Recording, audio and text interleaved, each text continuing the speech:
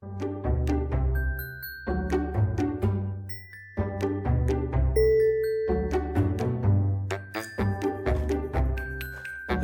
and welcome once again to Value Nigeria with Ajibola podcast. It's 2022 and we're grateful for seeing a brand new year. It's another clean slate that we've been given. 2021 is gone and we have this year to strategize and to plan how we'll invest and how to do things profitably. I'm grateful for everyone who has listened all through since the beginning of this podcast sometime in March 2021. Thank you very much for being there. This is episode number 43, I believe.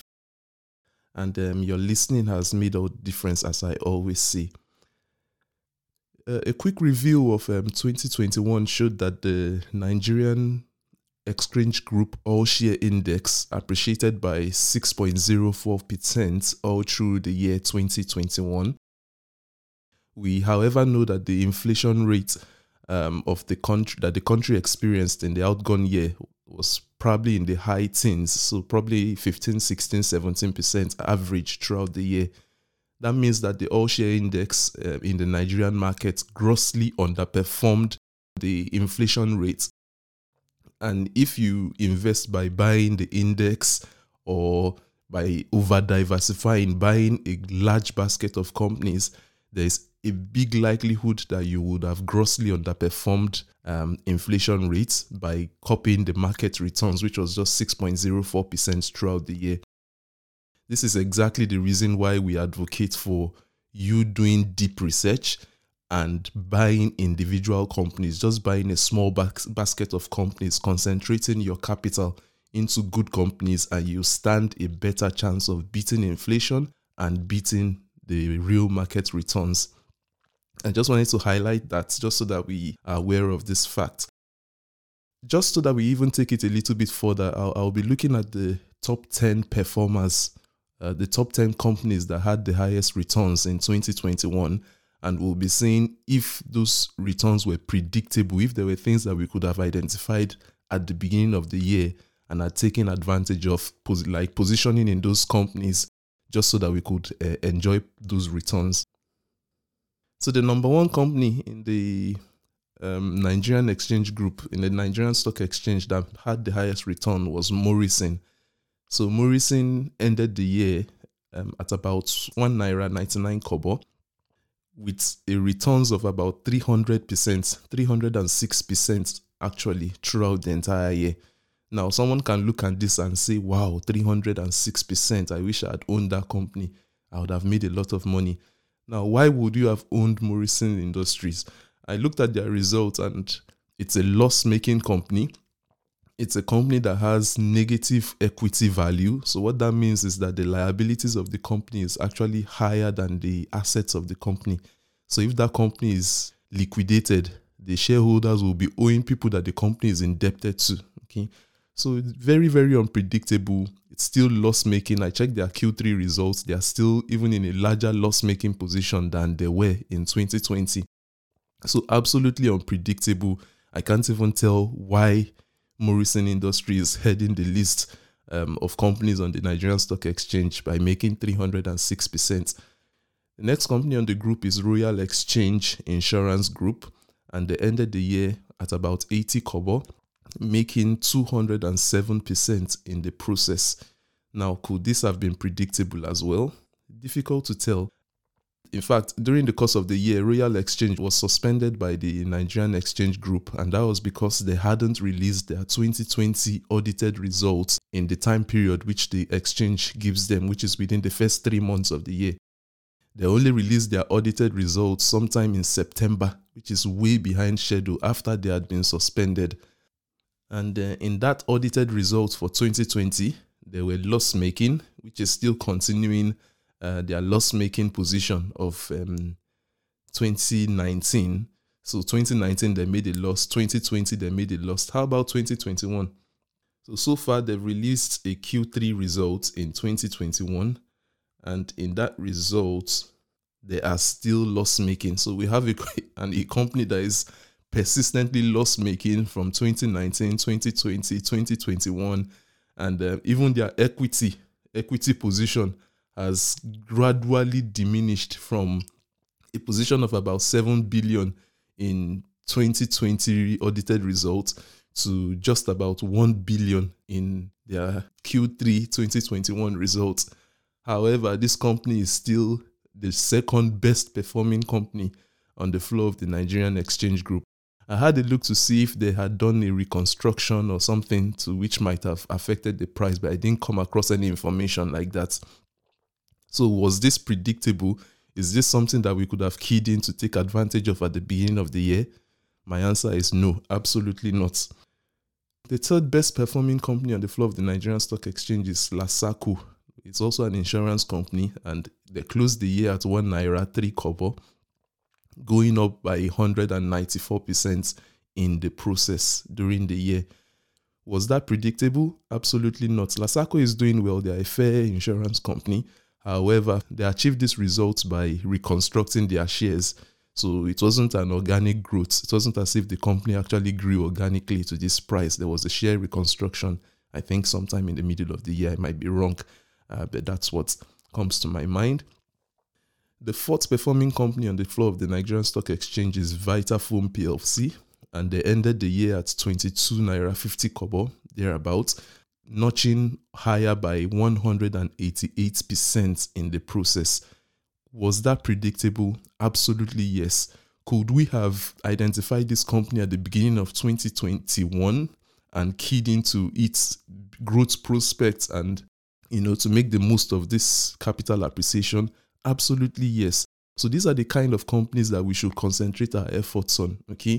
These are the kind of things that we should concentrate efforts in finding and keying into. The fifth company is Champion Breweries, ending the year at about 2 naira 45 kobo, going up by 184% in the process. Was this due to improved results by the company? Absolutely not.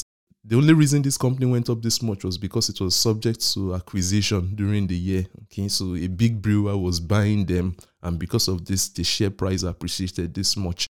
Was this predictable at the beginning of the year? Probably not. Honeywell Flour is the number 6 company on the list, going up by 183%, ending the year at 3 naira 40 kobo. Was this due to improved results from the company? Probably not. It was mostly due to the fact that Honeywell Flour Company was subject of acquisition as well at some point during the year. So because of this, the share price appreciated. The number 7 company on the list is NEM Insurance, and that went up by 179%, closing the year at about 5 naira. Was this predictable? Probably not. NEM Insurance is a good insurance company. They are quite fair, doing quite well. However, they were also subject of a share reconstruction at some point during the year. So the growth in share price that we see is also not organic. It's just due to the reconstruction of the shares in a bid to meet up with the recapitalization deadline that insurance companies have.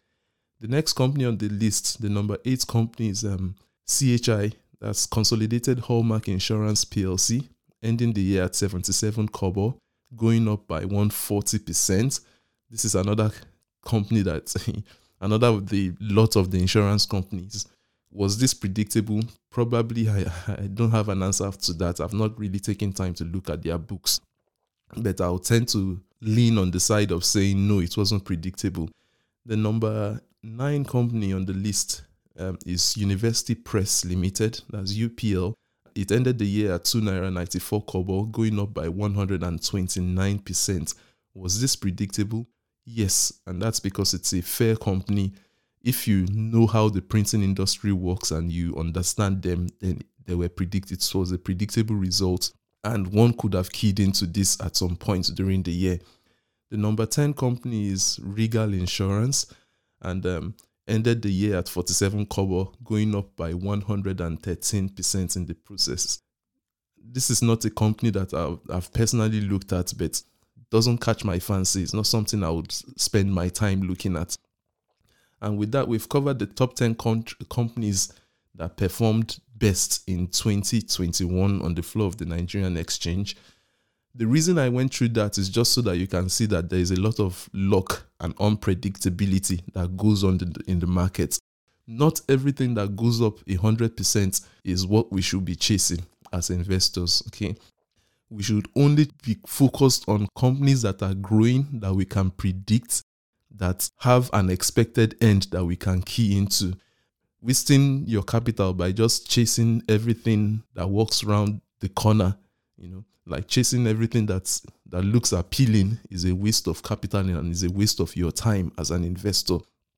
There's a lot of luck that goes into things, into investment returns, okay? So concentrate on the parts that skill will get you and hope that luck carries you along, okay? So today, I will be going ahead by talking about how to invest profitably in 2022. What are the key areas that we need to concentrate on? What are the important things that we need to take cognizance of even to invest in 2022? Okay.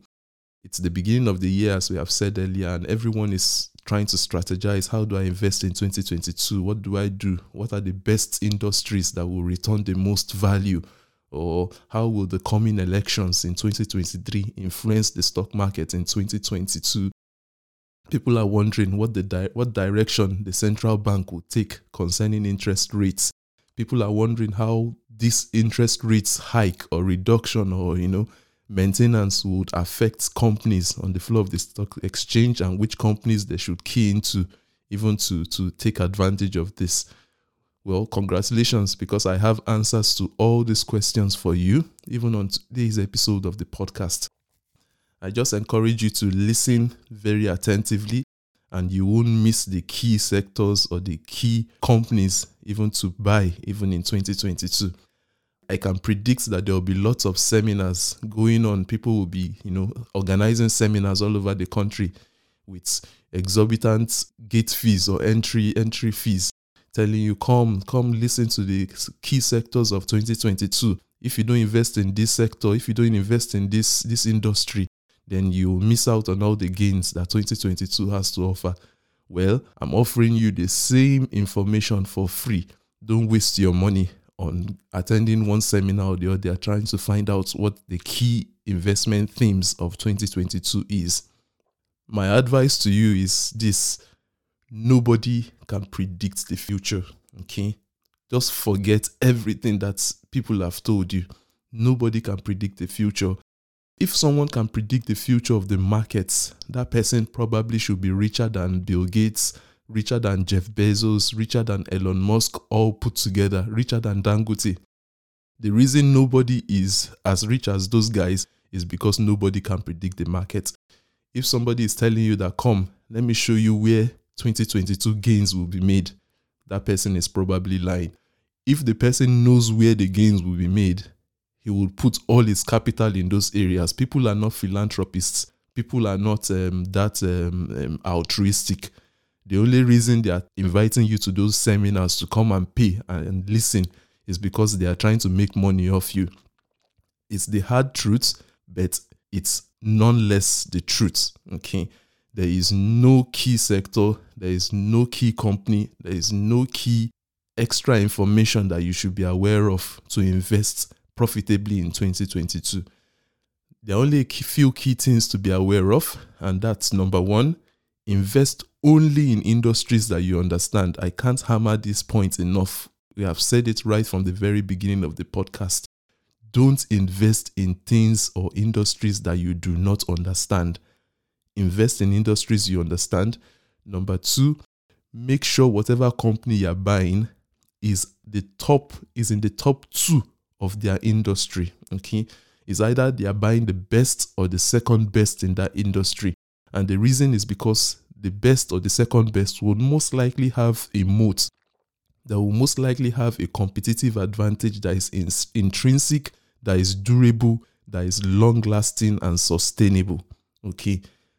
Number three, make sure whatever company you're buying has management that has skill and integrity. And number four, don't buy such companies at an exorbitant price. Try to buy them at a price that is well below their intrinsic value. if you can put all these 4 rules together, I've been hammering these rules since the beginning of the podcast. You don't need any other prediction, or you don't need anybody that can tell you which industries or which companies to buy. Stick to those 4 rules. Don't waste your money attending one seminar or the other just because you are trying to find an edge. They are just seeking to take money, to make money off you. And with that, I'm just going to end this episode right here. And I apologize for sending out this episode a day late. Usually we release new episodes on Sunday. We'll try to go back to that schedule. I pray 2022 will be a profitable year for all of us, and we'll only have good experiences along the way. Thank you very much for listening, and do have a profitable week ahead. Bye.